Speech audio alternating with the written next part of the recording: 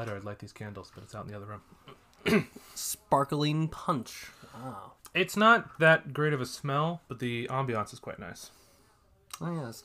Yeah. That's what I was expecting. This one's a bit better, the pomegranate pine, but it's also almost burnt out. Ooh, that was nice. Yeah. And I have no idea what this one is.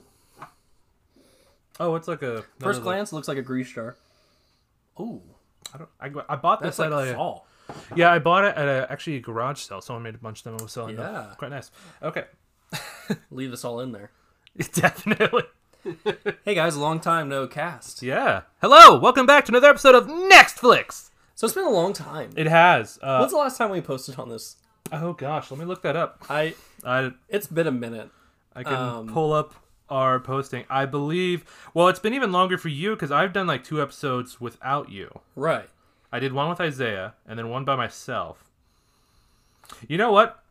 We right before quarantine started, we were going to do an episode on Frozen 2. Yep. And halfway through, I had to stop because like my daughter was sick or something. Yeah. And I don't think we ever finished that episode, nor are we ever going to. Yep. Well, because we were trying to figure out a way for it to be like justified as a movie. Yeah, because we didn't like it. But you did like it though after you watched So it. that's the thing. At the time I enjoyed it. More recently, I'm not as much of a fan. After the 78th time, it's kind of wearing off. Oh man, you have not been on an episode since last February. Wow. Yeah, it's been 20 months since you were on an episode. That's insane. I did 2. So I did a bonus ranking of the MCU. Yep. Last April. Yep. Then in May, Isaiah and I did Face Off, which that was a trip. Well, that was. And then Sean and I casted a Percy Jackson movie.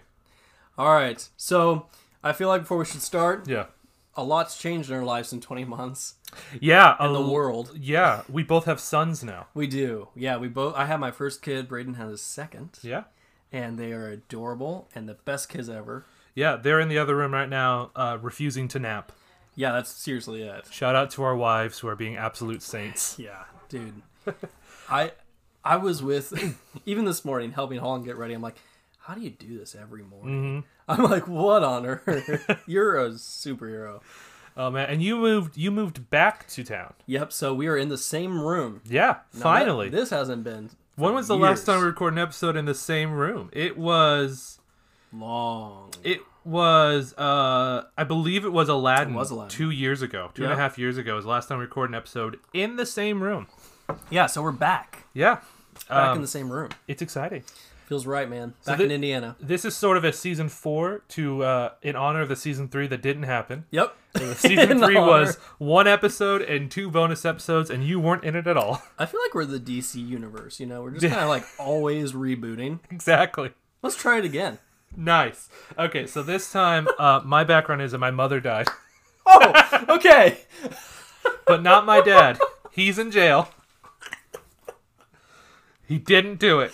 He didn't do it. Okay, Barry. So we are in season 4. Yep. In honor of Halloween today. Well, tomorrow when we're recording. Today when I will hopefully upload this. Yep. So when you're hearing this, it's probably Halloween. Or just after. Happy Halloween. I hope you all survived. We are going... I hope none of you have had terrible makeup mishaps. You ever seen someone like the day after Halloween? You see them in public and they're like half of their makeup salon's like, you used the wrong stuff. It's not coming off, isn't it? Yep. I used to work with someone who would do like really hard on Halloween, come in the next day, and just be like, you could still see the eyeliner and stuff. It's like, that's why you're not supposed to use Sharpie, dude. No. That's the guy liner, man. Yeah. So we are going to do a brief season 4 from now until Christmas. We're going to watch all 8 Harry Potter films. Yep. In the main Harry Potter franchise. Not going to do Fantastic Beast. Might hit that next year before the new movie comes out. And then wrap up the year with like some sort of Christmas special. We're still talking about that. Christmas Potter? No, I'm just kidding. Christmas Potter. Man, if only there was a Harry Potter, like the Star Wars Christmas special. If there's a Harry Potter Christmas special. The Star Wars Christmas special? Like the Family Guy special? No, there was a Star Wars Christmas movie. Like that made back in the 80s. It was like between 5 and 6.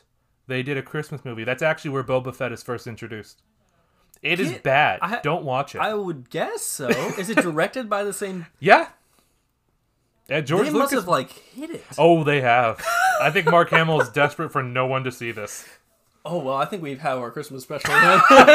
If I can find it, we'll do it. Live react as we watch it together. I love it. So today we're doing the first Harry Potter. Yeah, Harry Potter and the Sorcerer's Stone if you're American, or Philosopher's Stone if you're English. I actually have an English version of the book there. My uncle sent that to me. It's right here. Get out of here. I didn't know it was different per country. Yeah, for some reason, that's the only... Just that word, and like some of the spelling is different, and that's it. Is philosopher like a wizard in England then? Yeah. What? I feel like it comes from the same word of like the I had no alchemist. idea. Okay. I think it's like supposed to be a similar thing. Because I think of philosophers, I think of like Plato. Yeah. It's like... I don't know why in English they're magical. Maybe Merlin? Wow. Fascinating. Okay. But yeah, and it's called the Philosopher's Stone if you're English. I'm not. Nope. My grandma is. But Yeah. I'm not. Yeah. We were both born here.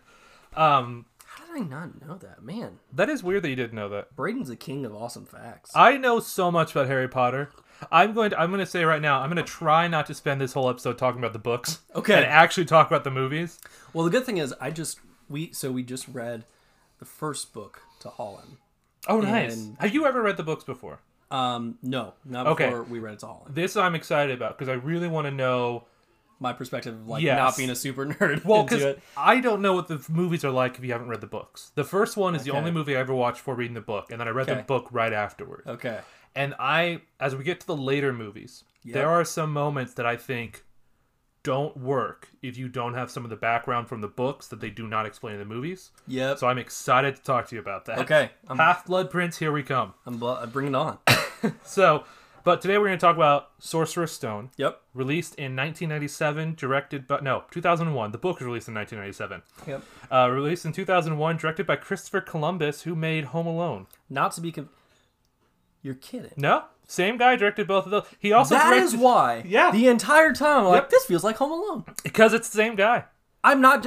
I kid you not. When I was watching it this week, I was like, just to refresh again, I was like, this feels like Home Alone. Even the music, even though it's Yeah. like different, but it. Okay. Thank you. I know, it's so good, right? This is... What on earth? So Christopher Columbus directed the first two movies and then Yeah. bowed out for the third one. Okay. Because he was apparently missing his family. And I really don't love when he leaves because I think he was able to capture a more magical world that we miss for the rest of the series. Like the first two films feel the most magical to me. Okay. Yeah. And it's just like Home Alone. It's like Yeah. that feels very magical as well in a Oh, way. 100%. Also, he is very good at capturing like getting you as an audience to understand how these experiences feel from the eyes of a child. So was he like a big director after Home Alone, like really in demand? Is that kind of how that happened? I think so. Okay. Because he also directed Mrs. Doubtfire and like two others, and he wrote in a couple of other really big ones as well. Yeah, he was really big right around the 2000s. Okay. I have no idea what he's been doing recently. Discovering America. Probably. Yeah. I'm sorry, it had to be said. You said it with a straight face, and that's what makes me so mad. You said it very seriously. And also, you've been sitting on that for a while, because I interrupted you saying that 2 minutes ago, and I was really hoping you would just drop it. No. You know I can't let that go. Okay, so it was directed by him. Yep. I really appreciate you saying that because I was watching it the entire time thinking, this feels like Home Alone. Oh, yeah. Especially in the beginning with like the music and all that. Oh, the music is fantastic. John Williams, I think he phenomenal. did the first three movies. So I don't know what it is about movies in general before like maybe 2005. Their scores were like so much more iconic. I think there was more, well, yeah. Not by and large, but like I think the mid-2000s is when the trend started of like, not unique scores, but using a lot of pre-established music. yeah. Yeah. I couldn't point to a film that really started that. I feel like Iron Man was a big one in the early ones. Iron Man definitely was. Marvel had a big impact on that. They did. Sure. Which, I mean, like, if that's the film you're making, great. Because it works really well for Iron Man and for Guardians of the Galaxy, because the music is part of the story. 100%. But you wouldn't want, like, pop songs in Harry Potter. No. That would not work. It wouldn't work at all. And so, like, I think that's actually one of the best things about this movie. Yes. Is just the score overall. It's unique. It reminds me, like, because it's John Williams, right? It goes into the league of he's great at what he does, but, like, it just has its own tone, its own thing. Like Lord of the Rings did. Star Wars, Indiana Jones, like just really unique scores. So I love that each movie has its own kind of unique feel to the music that kind of perfectly sets up the theme of the film. Like the first one, it's a very kind of bouncy and quick and gets you that excited, that almost overwhelmingly excited, like how Harry would feel entering the Wizarding World at first. Oh, yeah. So kind of right off the bat when we get into it. So I watched, having watched the first movie, the thing that gets me, and my wife and I were just talking about this, by the way, she's like, my wife says major nerd, so she's like, I'm kind of insulted I'm not in on that. But, my sister is too. They should do their own episode where they talk about these. They should do like a takeover. But anyways, the first like 10 minutes of the movie, there's a lot in there. Yes. And it's almost like I'm interested in what you said, because I kind of felt at the beginning like, wow, this is really like, until they honestly get to Hogwarts, it feels so quick.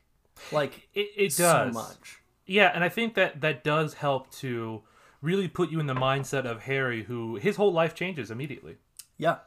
Like he goes from normal suburban life, abused child, sadly, to suddenly he's in this Wizarding World, a whole new world, a whole new people he didn't know about, powers, different things that he thought were fake. Yep. And like, so it would seem very quick and overwhelming and like all too much. Yeah, it felt very, honestly, and maybe this was intentional. Maybe you think this is intentional. It felt like everything wasn't real until Hogwarts. I can see that. I can see that being intentional. It's like it doesn't really sink in as actually being a thing. Right, because his parents are like, his abusive parents are so over the top. Yeah. Dudley's so over the top, and it's just like, all of it's so over the top until they kind of like transition. You're waiting for someone to be like, I got you. This is a prank. Yeah. It's just like, I don't know. That's probably intentional. I think so. Yeah. So right away, and I said I'm not going to talk about the books too much, but I do want to say, I think these first two movies are a great example of how you take a book and make it a movie, not by directly translating every word from page to screen, but by really focusing on the themes and ideas. And just the beginning of the movie especially. So in the book, it starts with a whole chapter following Uncle Vernon, and his normal day. He goes to work, he gets lunch, he comes home, normal day for him. And the movie skips that entirely, and what it does, it jumps straight to essentially chapter 2, where Dumbledore, McGonagall, and Hagrid drop off Harry. Yeah. But they're able to set up that this feels very normal, very routine, just with the long sweeping shot of their neighborhood. Yep. Where everything is like, the yards are perfectly cut, all the houses look exactly the same. Very English. Yeah, it feels very English, very proper. Yep. And then you see Dumbledore on the corner, huge flowing robes, massive beard. With this lighter looking thing. Yeah, and he's magically turning off the lights. Yep. Like, you get that theme right away of, oh, this is normal, and that is not. Yep. And I love how they're able to capture that. And the cat coming into, it's just cat. Perfect. It made me realize, like, because you don't really get to see her transform. No, you kind of don't really see magic until Hagrid shows up at Harry's doorstep. Yeah, which... Yes, you don't see someone do magic. You see, like, Dumbledore use the Illuminator, turn off the lights. Hagrid flies in on the motorcycle. But you don't see someone, like, actually do magic until Harry sees it. Yeah. There's a lot of things in this movie that you as an audience don't get to see until Harry does. And I think that's really, actually kind of brilliant. Mm-hmm. Because the first, again, I just keep referring to the first part of this movie is, like, very 90s, early 2000s. Mm-hmm. It just feels weird. Like, you watch it and you're like, wow, look how far movies have come. It has been 20 years. It has. But when they get to the castle, I didn't feel that way. Right. Well, because the castle's almost 500 years too old. Yeah. No, that's fair. Yes. It feels out of time. Like it doesn't exist in a time frame. That's a good point. Yeah. Yeah. Okay. So how did you feel about the setup with casting when we started to meet his parents? We met Dumbledore. We met This movie Hagrid. has got some amazing casting. Oh my goodness! Richard Harris as Dumbledore. It is probably the greatest shame of this franchise is that he doesn't get to play Dumbledore for all 7 movies. Yep.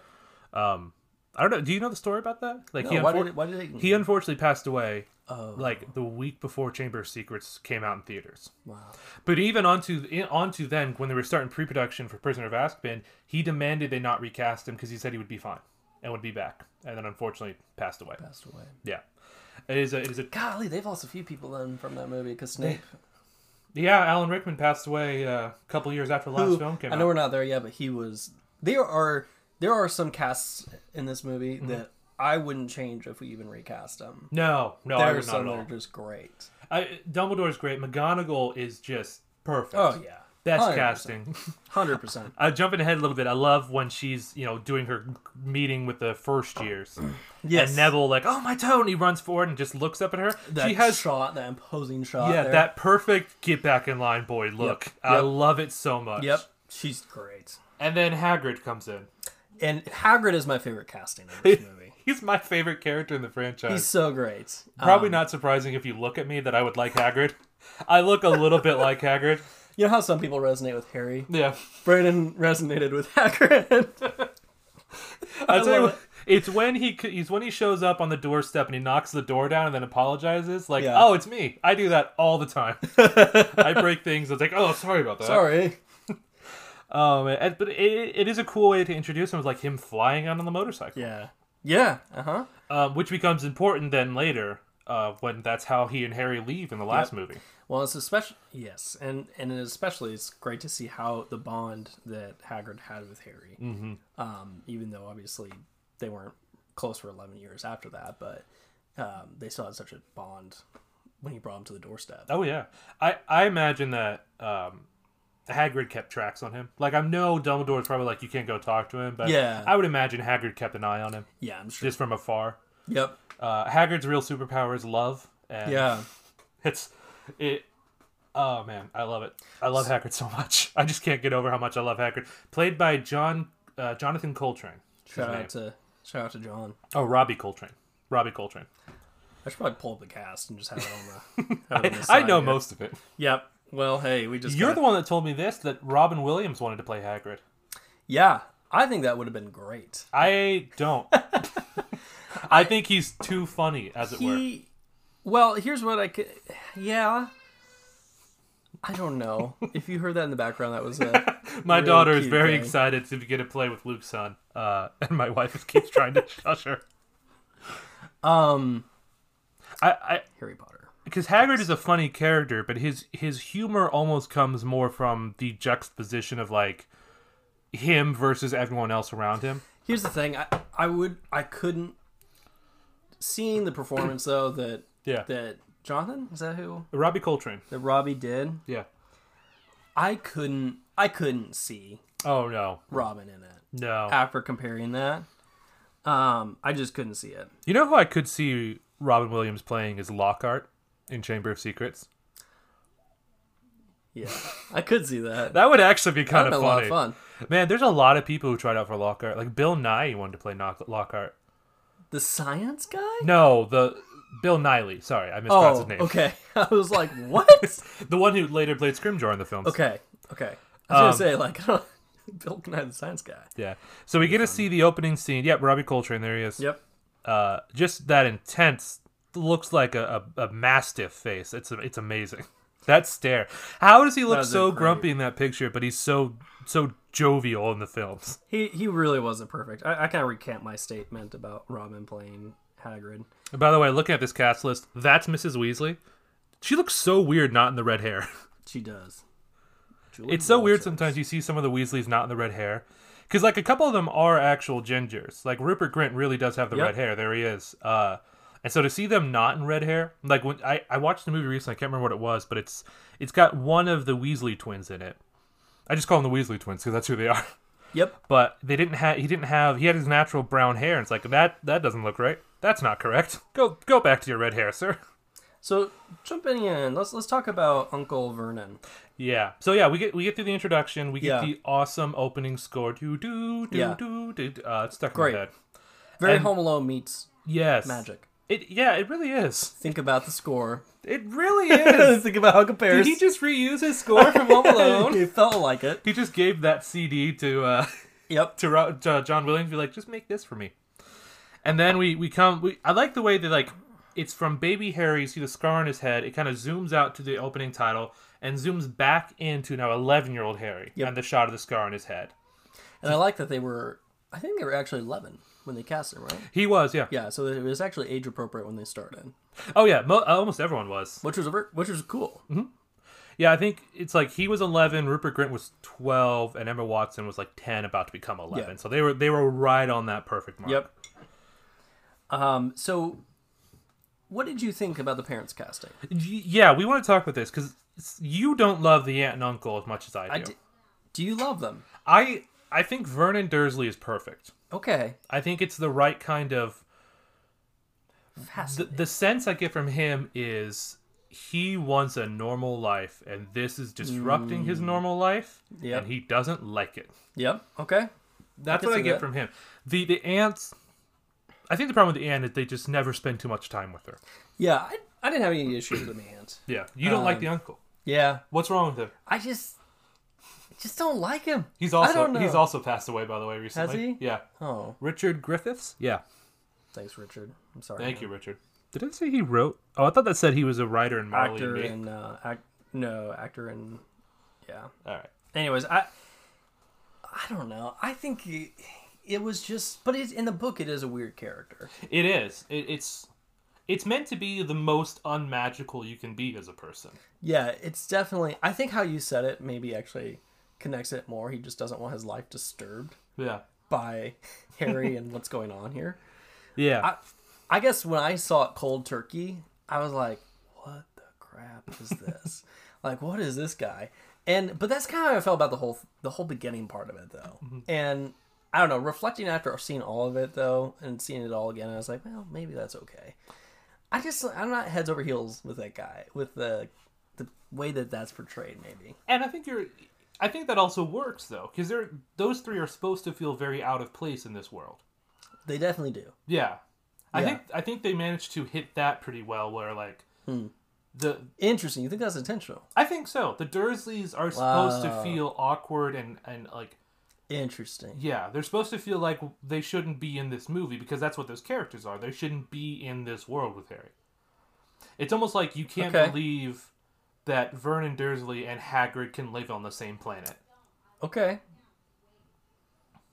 Well, I'm sold. Yeah. That's a good point. It is one of the worst things they leave out in the films is when Dumbledore's talking to the Dursleys in Half-Blood Prince. I really wanted to see that scene because it would have been very funny to see Vernon Dursley and Dumbledore staring each other down from opposite couches. I love, so kind of jumping forward to, so the opening is important. There's not a lot of eventful stuff. Obviously, Harry gets a bunch of letters. Yeah, and this is where you start to get like, oh, something's different. Like he's getting all these letters, and Vernon obviously doesn't want him to have it. Yep. And just more and more keep showing up, and then the 40,000 that come through the fireplace or something like that. And it like rains letters. Man, that was such a cool looking scene. It was. I will say this, and what I like about this whole movie, obviously the CGI isn't, it's not today, right? It's 20 years ago. Yeah. But it's still good. Like, it is, and that's because of the first few movies especially, they did a lot of focus on practical stuff. Yeah, and it looks great, though. Oh, yeah. That's what I like about it. We'll talk about more of that next week, but the Basilisk in Chamber of Secrets, that still looks amazing. Oh, it does. Like, that is honestly Was still... it a miniature? No, I don't know. I've been trying to look up how they did it. Okay. I'm pretty sure it wasn't a miniature. They may have had like a miniature for some of the shots of him going through like the pipes and stuff, but I think the one you see him fighting is they built like from the head like half down the body. Wow. That was animatronic. Oh, cool. The fox was an animatronic. The Phoenix. See, in my head, there's so much more artistry in that. There is. Like we love Marvel, right? Like we really love Marvel, but there definitely is like an element of artistry to that kind of stuff, like building animatronics or like building a miniature or doing those things practically. Oh yeah. Yeah. So maybe one's not better than the other, but I think it's a little more. I think it was like around the mid 2000s. It's like CGI jumped ahead a lot. Yep. And animatronics was a more steady pace. And I really think now it's getting to a point where they're kind of meeting up again. Yeah. Like as far as what you can do and how easy and cheap it is to make it happen. I'd be interested to see if they try to do that kind of stuff nowadays both either CGI or animatronic, how it would look. And I think that's how this movie felt so practical from the kids actors, because they're young, they're 10, 11, 12. Yeah. And the fact that it was so practical is probably why their performances were so good. 100%, yeah. Because, like, getting a kid, you kind of see it a little bit in Hugo, but, like, getting a kid in front of a green screen, that kid has to be very dialed in to deliver a plot. That kid's got to know what he's doing, and you as a director, creator, have to be able to really help them understand what's going on. Yeah, and I mean, that's hard for an adult, let alone a kid. Oh, yeah. And yet, let alone this movie where there's 50, 60 kids, you know, like... and that's not a knock at Hugo. That guy did a great job. Like, great movie. But who made Hugo? Was it Martin Scorsese? Might have been. I don't remember. Didn't we do that one? No, we haven't talked about that one. We should. Maybe it was on a list we talked about. Yeah, you had it on your short list for a while. Okay. I wouldn't mind doing that. Anyways, so these movies just look great to me. So, but the letters, everything's shooting around them. I'd actually love to see behind the scenes. I wonder how much of that they did. I'm sure they... Oh, it's all practical. That's great. They had, like... Because I have seen this behind the scene. It was, like, one of the big, like, industrial fans. Yeah. And someone was dropping letters in front of it. And it was flying out toward it. That would have been fun. But it's also paper. I wonder how many paper cuts there were that day. A lot. Maybe. I don't know. I don't know. The envelopes, they probably were coated in wax or something. Yeah, I'm sure it wasn't as dangerous as it sounded. Yeah. This is one of the scenes where you can see... I love pointing this out because what they had to do some ADR for some shots. And of course, because Daniel Radcliffe was 11, he was like going through puberty doing these shots. And this is one of the lines where you hear an ADR voice of him, and it's definitely filmed after his voice drops a little bit. Because, like, his voice is kind of high pitched, but then it's when Vernon Dursley is, like, trying to tackle him and get the letter from him. His voice is something like an octave and a half low. It's like, oh, that was recorded, like, 2 years later, wasn't it? Yeah, brought it back. Oh, yeah. Dude, there's so many things like that with working with kid actors. You have such a narrow window. Like, I'm curious what the next Stranger Things is going to be like. Especially after they postponed production for 2 years. Like, oh, I didn't even think about that. All these kids are going to be like... It does help that most of them were already in their mid-teens. It does, but man, it's still going to be like... Oh, yeah, because, like, what's wrong? Is Finn Wolfhard, like, 6 inches taller than the last? Yeah, it's insane. It is weird. So, anyways, that scene was great, though. Yeah. Harry finally, through that... Well, not through that, sorry. They go to a random island in the middle of the ocean. And this is another instance of they shortened a book scene, but you still get the feel. Yeah. In the book, they go to like 4 or 5 different places, and then they end up on this weird little island in the middle of the ocean. But you get from just the shot of the island and the Vernon yelling, "We're going away, far away," you get the idea of they're running away from this. Yep. You don't need everything else. Yeah, you don't need every scene. And you see that later in the movie, too, especially in the chamber, whatever, under the...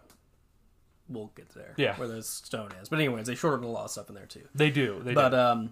Anyways, so they're on the island. Hagrid comes, which is just a perfect scene. I mean, wait, you're skipping one of my favorite shots. What's that? Such a sad shot. Oh, his happy birthday? Yes, he's on the floor. I love just even... He's on the floor. Yep. Nothing. No pillows, no blankets. Yeah. And Dudley is on the couch. He's got like a huge blanket, pillows. He's like all comfy. And Harry in the dust on the floor, which is so gross, draws himself a birthday cake and blows out the candles, quote unquote. Yeah. And then, Hagrid pounds on the door. That was a really sad scene. It's so sad. But it's almost like, it's almost then touching of like he makes his wish and then immediately Hagrid shows up. Makes you wonder if Hagrid was waiting until his 11th birthday to walk in. Maybe. Like, was Hagrid just standing on the dock like, oh, got an hour and a half left. Hasn't made his cake yet. Good thing I brought my big book with me. Yeah. How many pockets does he have on that coat? Because he keeps pulling things out of that coat. Well, he's 8 foot tall, so he can at least... 8'6"? So he could have many pockets That's on true. his coat. Oh, man. So he knocks down the door. He looks menacing. He's massive. Yep. And then just, oh, sorry. And he picks the door right Which back I up. love. At first, everyone's terrified. And then he's like, sorry about that. And Very like, English response. Yeah. Sorry, Governor. Oh, and then you get immediately, like, he walks up to Dursley and bends the shotgun with one hand. Yep. So you're instantly like, this dude's strong. Yeah. I always love later in the books where... like, everyone will be using magic and fighting and stuff, and Hagrid's just punching people. Hagrid is a wizard. He has all the same powers as anyone else. Well, Hagrid it's really important. It's not mentioned in this book or Yeah. in this, but he has this pink umbrella that's his wand. Yeah, because they find out in the next one he got kicked out of school. His wand was broken. He stole the broken pieces back and made it into an umbrella that he can kind of do magic with. Which he wouldn't have been able to do without Albus. Yes, Dumbledore vouches for him. Dumbledore's like his go-to guy. Yeah. He trusts him. He even says in the beginning, "I trust him with my life." Oh, he threatens Dursley. It's like, never insult Albus Dumbledore in front of me. Yeah. That line is also good. Yeah. Because it's like he's very menacing there. I also want, once we're done with, like, once we're wrapped up at the end here, I'm going to ask you your favorite, from this book only, this movie only, your favorite Dumbledore quote. Ooh, I will start thinking. Okay. I just want to have that in your back. Dumbledore quote specifically. That is going to be hard. Because he has the best quotes. He does. Richard Harris really nailed the character. He did. We'll talk about Michael Gambon when we get to Prisoner of Azkaban, but right away, that man had big shoes to fill. Yeah, he really was, and I appreciate they didn't do like an Ian McKellen or something like that in this role. I think while he was offered the role, by the way, before Richard Harris. Was he? Yeah, he turned it down. I mean, I believe that. And it probably would have been okay, but I think just Richard Harris just nailed it. He was perfect. Nailed it. I can't really think of anyone else I think would do a perfect Dumbledore like Richard Harris did. It's like, obviously, Ian would have like the wizard side down, but like Dumbledore has... Well, that's why he turned it down, because he was already playing Gandalf. Yes. And he thought it would be weird to play two really old magic wizards. Really old, really powerful, like magical wizards. Yeah. And I don't know, Dumbledore has like this professor, like, gentleness. Like, you can clearly tell he has a lot of power, but he's very gentle. Yeah, he's also not fazed by anything. Yeah. You get the sense of like, oh, I've seen worse. Whatever happens. Which he has. Yeah, totally. Which we're finding out. Also, shout out to Jude Law, who is playing a very good Dumbledore. Yeah. I kind of didn't think he would, but he is so good as Dumbledore. I was skeptical at first, but he's done a great job. He is great. I will always, though, be a little upset they didn't cast Jared Harris, Richard Harris's son, who looks just like Richard Harris. That would have been great. Is he an actor? Yeah, he's the bad guy in the Robert Downey Jr. Sherlock Holmes. Sorry, the lights just turned off in our room. Our lights are on a smart plug, and I think Jessica just turned them off for some reason. Sorry. Okay. Oh, he did. He played him in the... Yeah, he's the bad guy. He is Moriarty in the Robert Downey Jr. films. Okay. Imagine him as Dumbledore. He was great. He was good in that. Oh, I can see it. Yeah. But Jude Law is doing a great job. Yeah, he is. So, what is... Okay, so... I wanted to say that about the pink umbrella, because first off, it's awesome that it's pink, but it's more great because I think that relationship between Dumbledore and Hagrid is really important. It's important because it also helps to set up Harry's trust of Dumbledore. Yep. It's like, because Hagrid trusts him and because Hagrid was willing to do whatever for him, Harry's going to trust him. Yeah. Which becomes very important later on. So my only issue with this scene in the island, we'll call it the island, whatever. The House on the Rock. The House on the Rock. Yeah. I think that's actually the name of the chapter really? in the book. House on the Rock, yeah. So my only issue is, I agree with like how they got there was fine. They skipped over a lot of the book, but I was a little bit bummed after reading the book to see how much more Hagrid kind of like, in the movie Hagrid kind of expected them. Yeah. To not have told Harry anything, but in the book, he's like infuriated more so. Yeah. And I kind of like the book version a little bit better because he stands up. It's like a little more standing up for Harry, which I like. I like the underdog. Everyone likes the underdog story, right? But like, I kind of like that. 'Cause he's like the defender kind of thing. Yeah, you do. You get a couple little lines in the book, in the movie of like, yeah, I'm sure you know all about that. It's like, you don't know about Hogwarts? And yeah, you're right though. He does kind of feel like, he does kind of seem like he's not surprised Harry doesn't know. Yeah, like, which again, if he's been keeping track on the Dursleys, he would know. Yeah, but... yeah, that is something that you do get the sense they're trying to get you rushed into the magical world a little bit, so they have to fast forward through that. Which I get. It is a.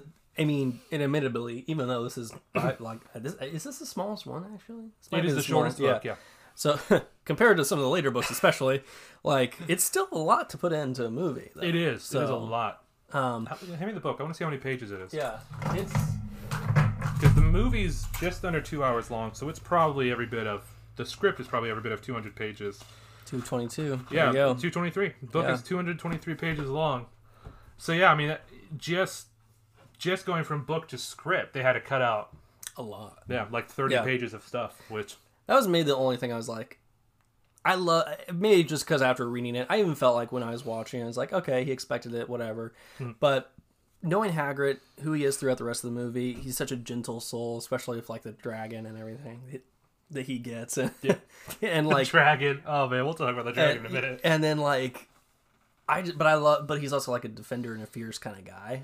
Yeah, So I kind of like that. what you're missing without that is understanding the importance of what Harry's parents did. Like how important it is that Voldemort was stopped. Yeah. And so Hagrid's reaction of like, oh, how do you not know? How is this not a story you were told? Is like, Right. you do kind of miss that Voldemort being stopped is one of the most vital moments in Wizarding history. And you see that, and you do, to the movie's defense, you do see that when they get, especially as soon as they get there with the first years, and everyone's like, Harry Potter, all the wizards are like, or all the kids are like, wow, oh my goodness, And you also get that a little bit with their conversation in Leaky Cauldron.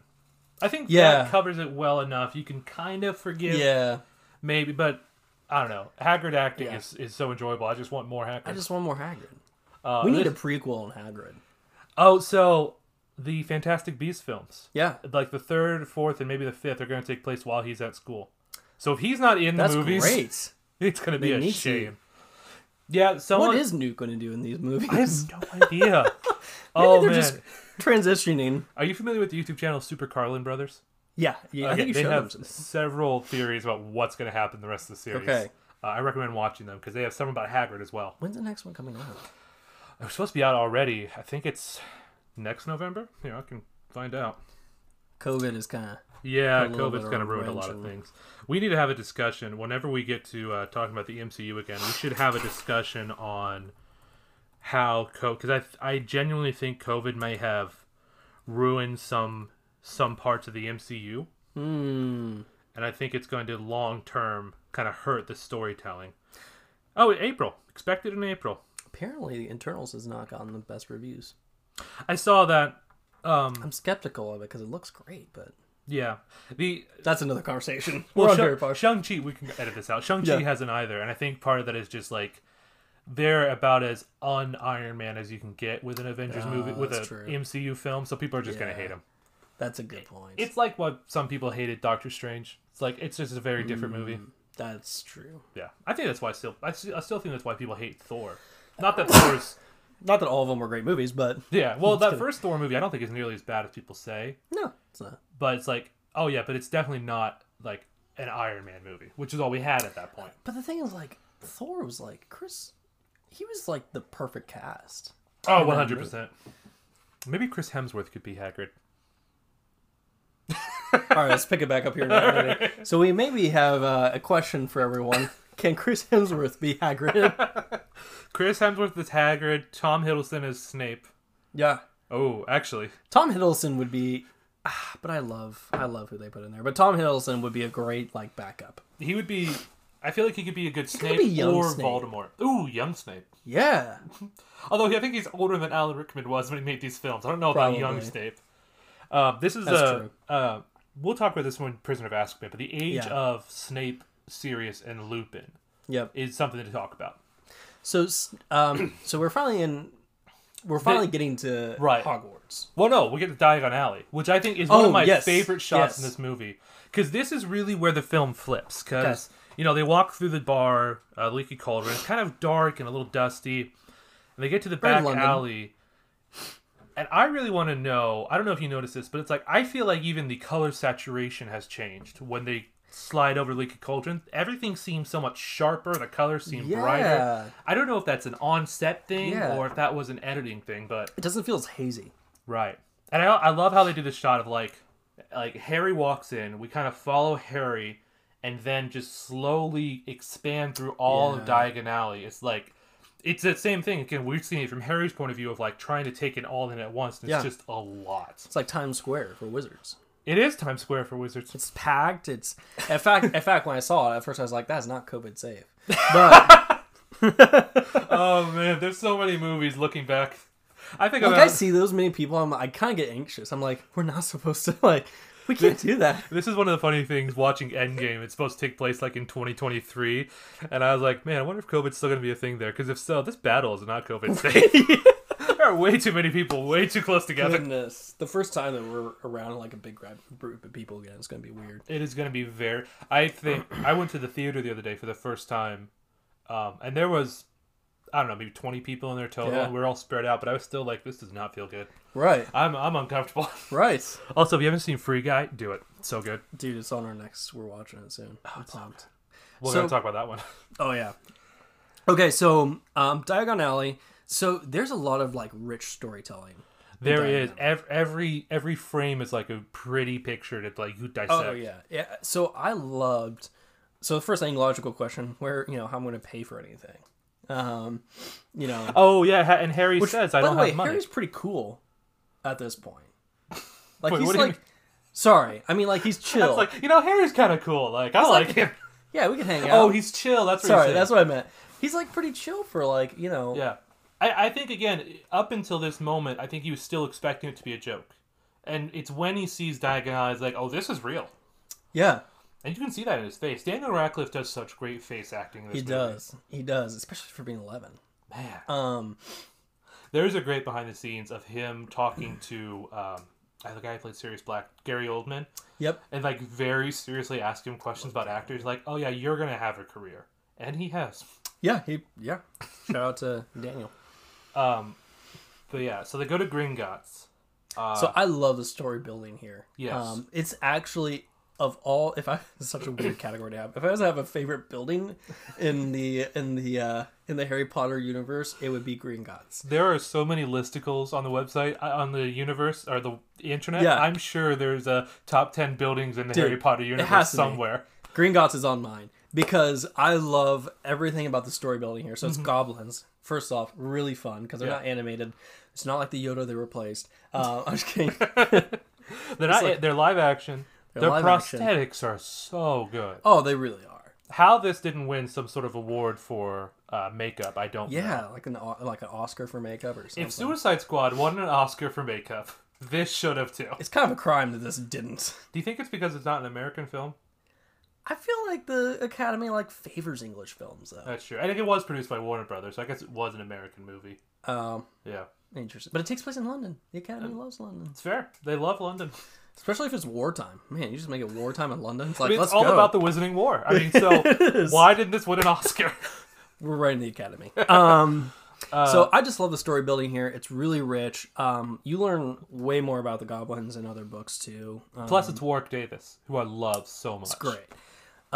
So what's fun about this place for me is it's such a world. Like there's this giant, it looks like a mine under it where all the vaults are. Oh yeah. They're super, and technically those vaults are supposed to be impenetrable. Impenetrable, yeah. Because they're charmed, they're goblinized, whatever. Also, there's a dragon down there we find out later. It's supposed to be a really safe place. Yeah. Really safe. Harry breaks into it later, but we don't need to talk about that. No. Which kind of falls apart later, but at least I love the storytelling. Yeah. I like how they build it. I like it all. So it is such a cool shot. Warwick Davis does a really great job. He's playing Griphook there. Yeah. Who comes back in the last movie. And is really fun in the last movie as well. So, a question on this. Yeah. Where do you think Harry's parents got all of their money? Oh, I know this actually. So okay. Harry is a descendant of some very prominent potion makers. Oh. His grandpa got super rich. He was already rich. Got super rich by making Sleek Easy's hair potion. Not even a joke. Okay. Is it like for bald people? No, it is. I think it's a hairspray, basically. But a potion is what they call it. Okay. And got super rich off that, which is then it's very funny that Harry and his dad are notoriously have terrible hair. That's amazing. But then he also has another ancestor who made Skele-Gro, which is what is used in the second film to regrow Harry's bones in his arm. Oh. Yeah. So he's a descendant of very famous potion makers. I was wondering, because like even when we see in the later, well, even the second, the second where we see how poor Ron's family is. Well, not poor, but just like... No, poor. Yeah, they're poor. Yeah. So, sorry, I was trying to make it... Poor government worker. Yeah, you see how poor they are. I'm like, where did Harry's family get all this money at? So that makes sense. Harry's essentially a descendant of like Eli Lilly or something like that. Okay. Good for him. Mm-hmm. Good for him. It's funny that he's a potions baron essentially, and he's very bad at potions. Very bad at. Although he gets good when he gets in the 6th one. Snape's When he gets a good teacher. Snape's like, what the crap, dude? Snape is the worst teacher at Hogwarts. Full stop. But in my opinion, Snape is, and this is really jumping ahead, he is the most well-developed character I think so. in this story. Oh yeah. In the movies As far especially. as far as progression from start to finish, he's a very well-developed character. This is something cool. So, of course, these movies are being made when the books were coming out. Like the first one was being made while the 4th book was coming out. Okay. So no one knew about the whole Snape thing. Nice. Snape and so Lily we didn't know and where it was going. Yeah, except J.K. Rowling told Alan Rickman what was going to happen, so that way he could make character decisions for Snape. And there were straight up times where he had to tell the director, "We need to do the scene this way, and I can't tell you why." And J.K. Rowling just had to tell the director, like, trust him. Get out of here. Yeah, which also he knew like 11 years in advance what was going to happen in the last book. It's so good. And that's why I don't want to jump too ahead, but I can't wait till we get to that one because Snape is just such a good character. He's a great character. Bad guy, good character. Yeah, seriously. I love the shot, by the way, while we're at Gringotts still, when Harry sees all the gold. It's like, this is all yours. He's like, oh, wow. Yeah. I'm rich. Yeah, I feel like that's like winning the lottery. Yeah, it really is. It's the wizard version of winning the lottery. I mean, I could figure out what to do with a big pile of gold, I'm sure. I could go find... Someone figured out, just by like the size of the pile, like how much money he has, and it's somewhere like $2 million. Good for him. In that vault. Good for him. And he's 11. Good for him. If you had $2 million when you were 11, I can't imagine what I would have done. I wouldn't have $2 million now. Is actually the answer. I would be in the exact same spot. Yeah, not much would be different actually. Just with some very different lifestyle choices. I'd probably drive a cooler car that's about to be impounded. Yep. And have slightly better clothes, and that's it. But man, it would have been fun. I'm just kidding. And anyway, so we get to Harry in Ollivanders getting his wand. Okay, Ollivanders is my second favorite building. Yes. I love... Okay, first off, Ollivander, Yeah. how old do you think he is? So that's a great question, because the sign on the building says that 352, right? BC? 952 BC. Okay. Yeah, they've been building wands for like 3,000 years. His family has, not just Long him. time. We know he is like... He's got to be over 100. Okay. He's probably older than Dumbledore. Because he was like... He was saying, I remember every one that's been sold. Yeah. So when he said that, I'm like, okay, has he been here the whole time? You know? Because you do have the alchemist. Who, Nicholas Flamel. Ollivander is 3,000 years old.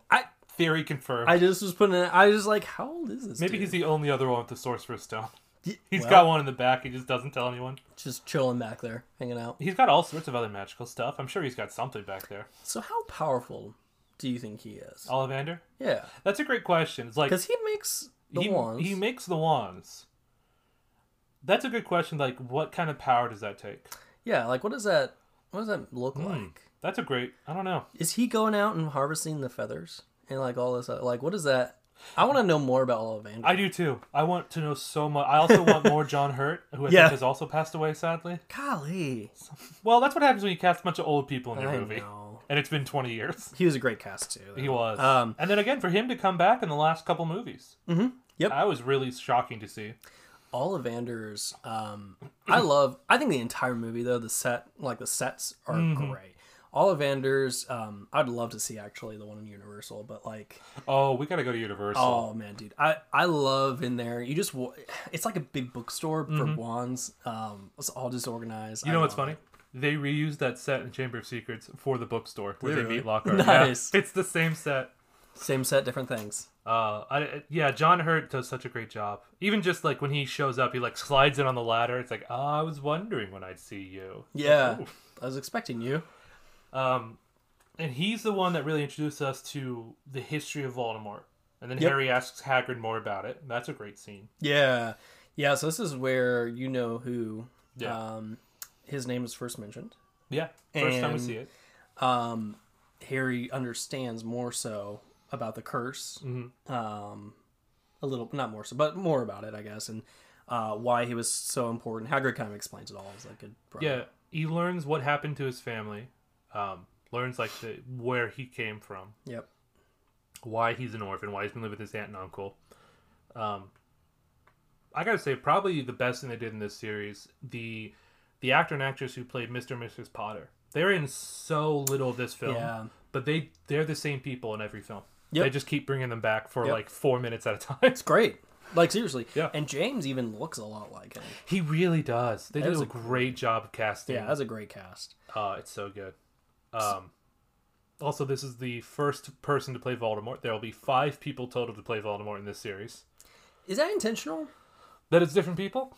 Yeah. I kind of think so. Well, for this, it's just that they needed someone to walk around in a robe and not say anything. Sure, that makes sense. You don't need the same people. Yeah. But then, each different Voldemort, each different one is supposed to represent a different time of his life, a different kind of character. So I guess kind of insofar as, like, Voldemort is such an unknown character, it's like everyone could build their own version of what Voldemort is like. Yep. What evil he is. Yep.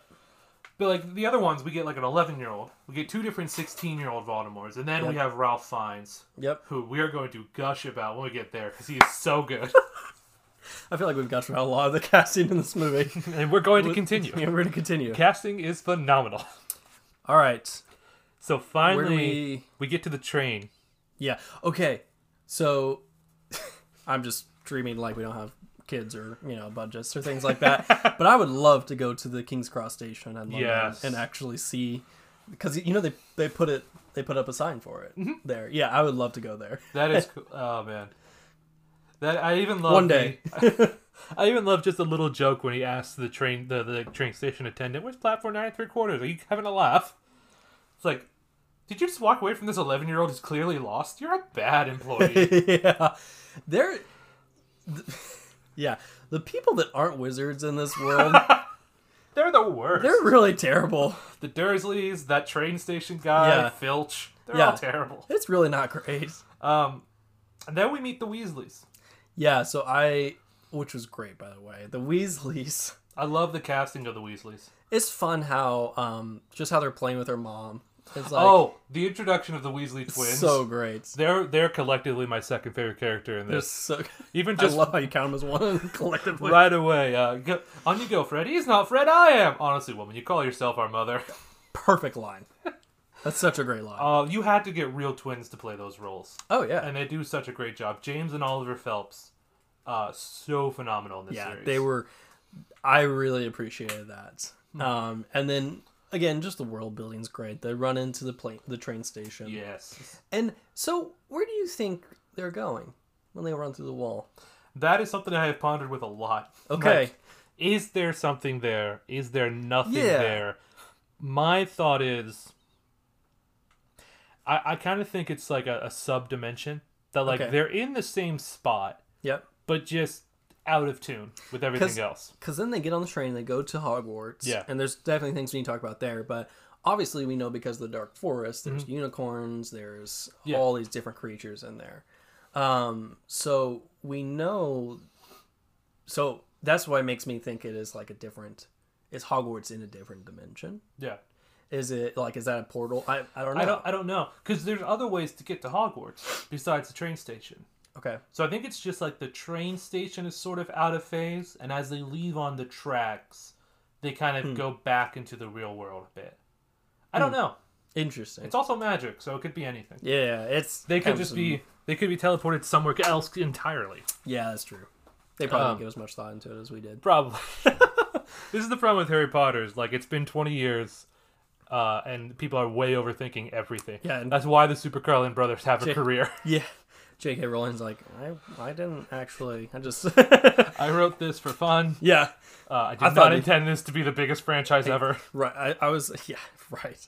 Well done, though. Well done. So, on the train, I want to talk about the everything flavored beans. Bertie Bott's ever flavored beans. I've had some. They're very good. And I want to talk about how it was the most ingenious partnership ever when this film came out for Jelly Bean to partner with them.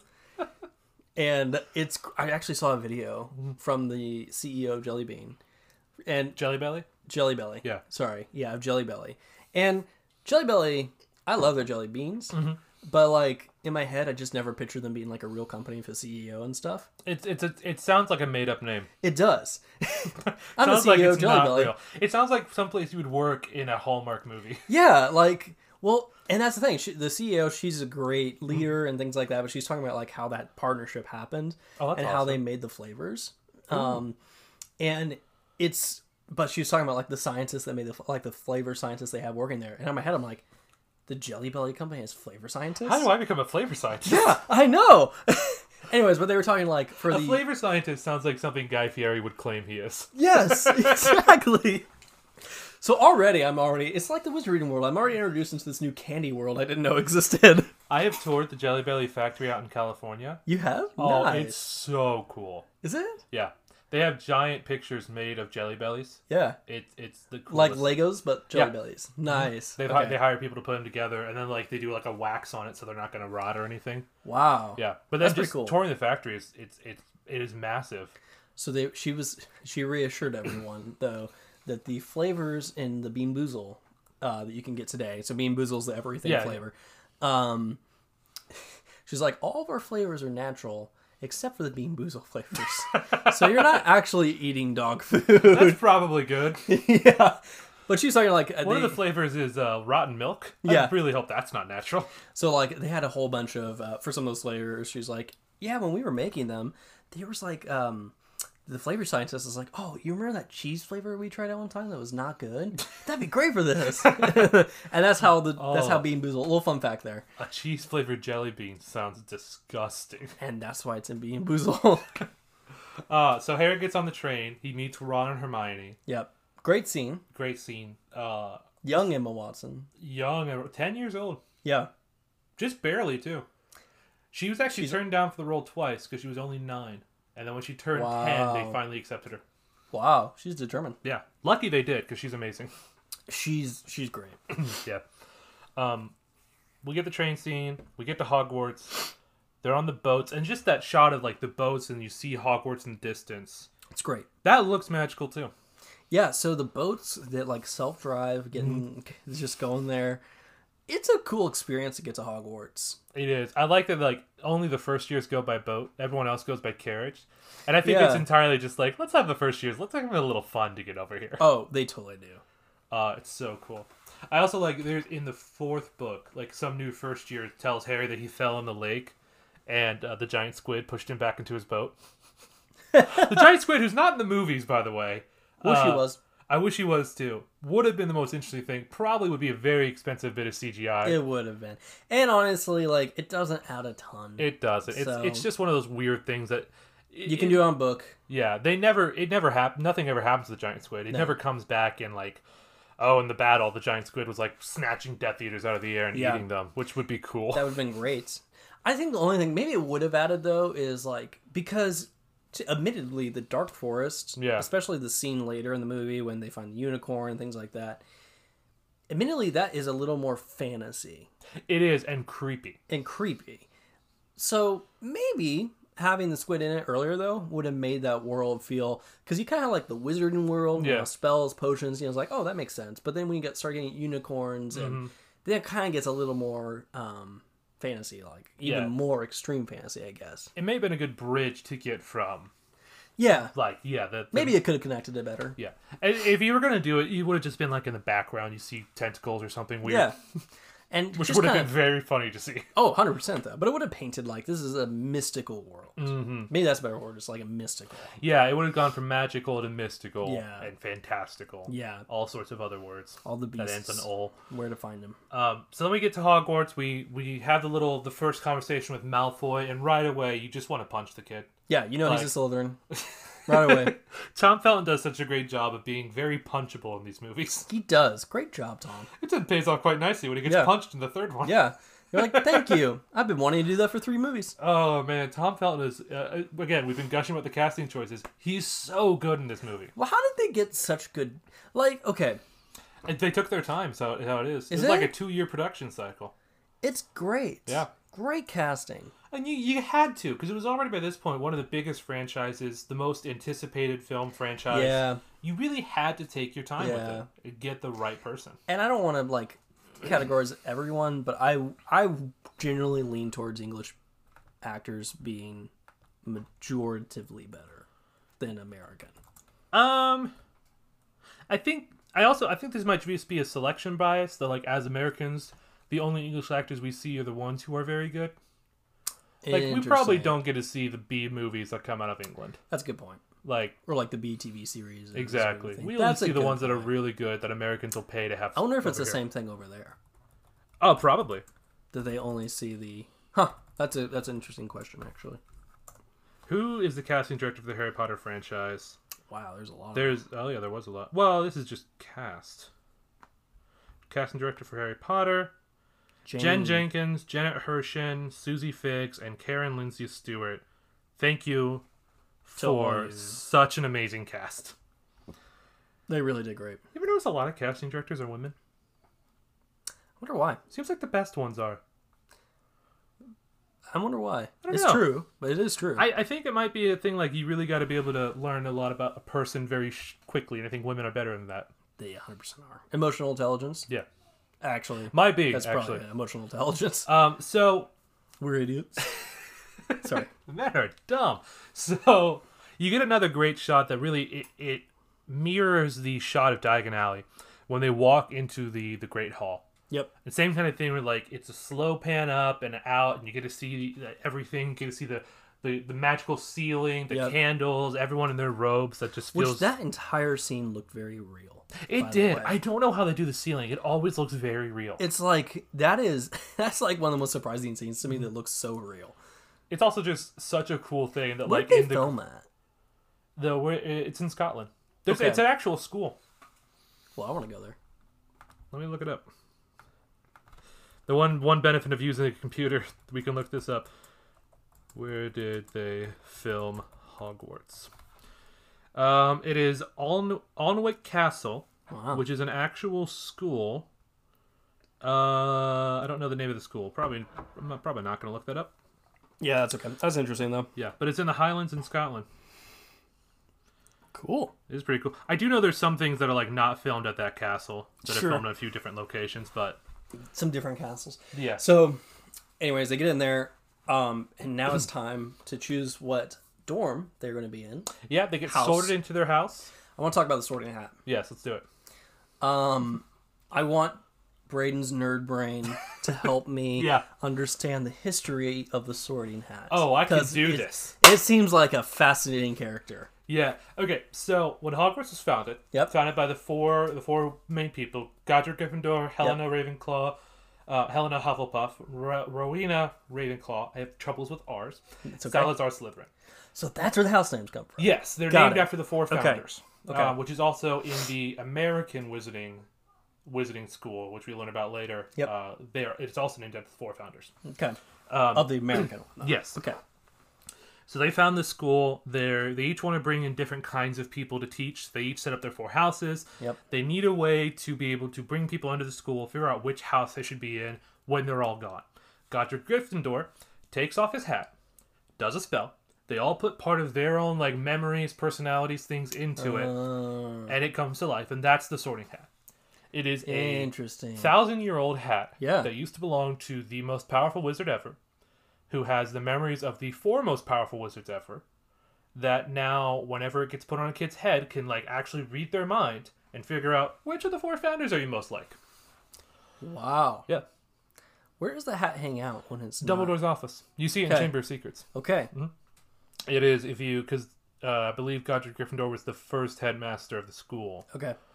and so it was his old office. But yeah, if when you go in there, there's, like, a shelf with all sorts of magical stuff, and It's just such a fun character. it is the sorting. Who voices the sorting hat?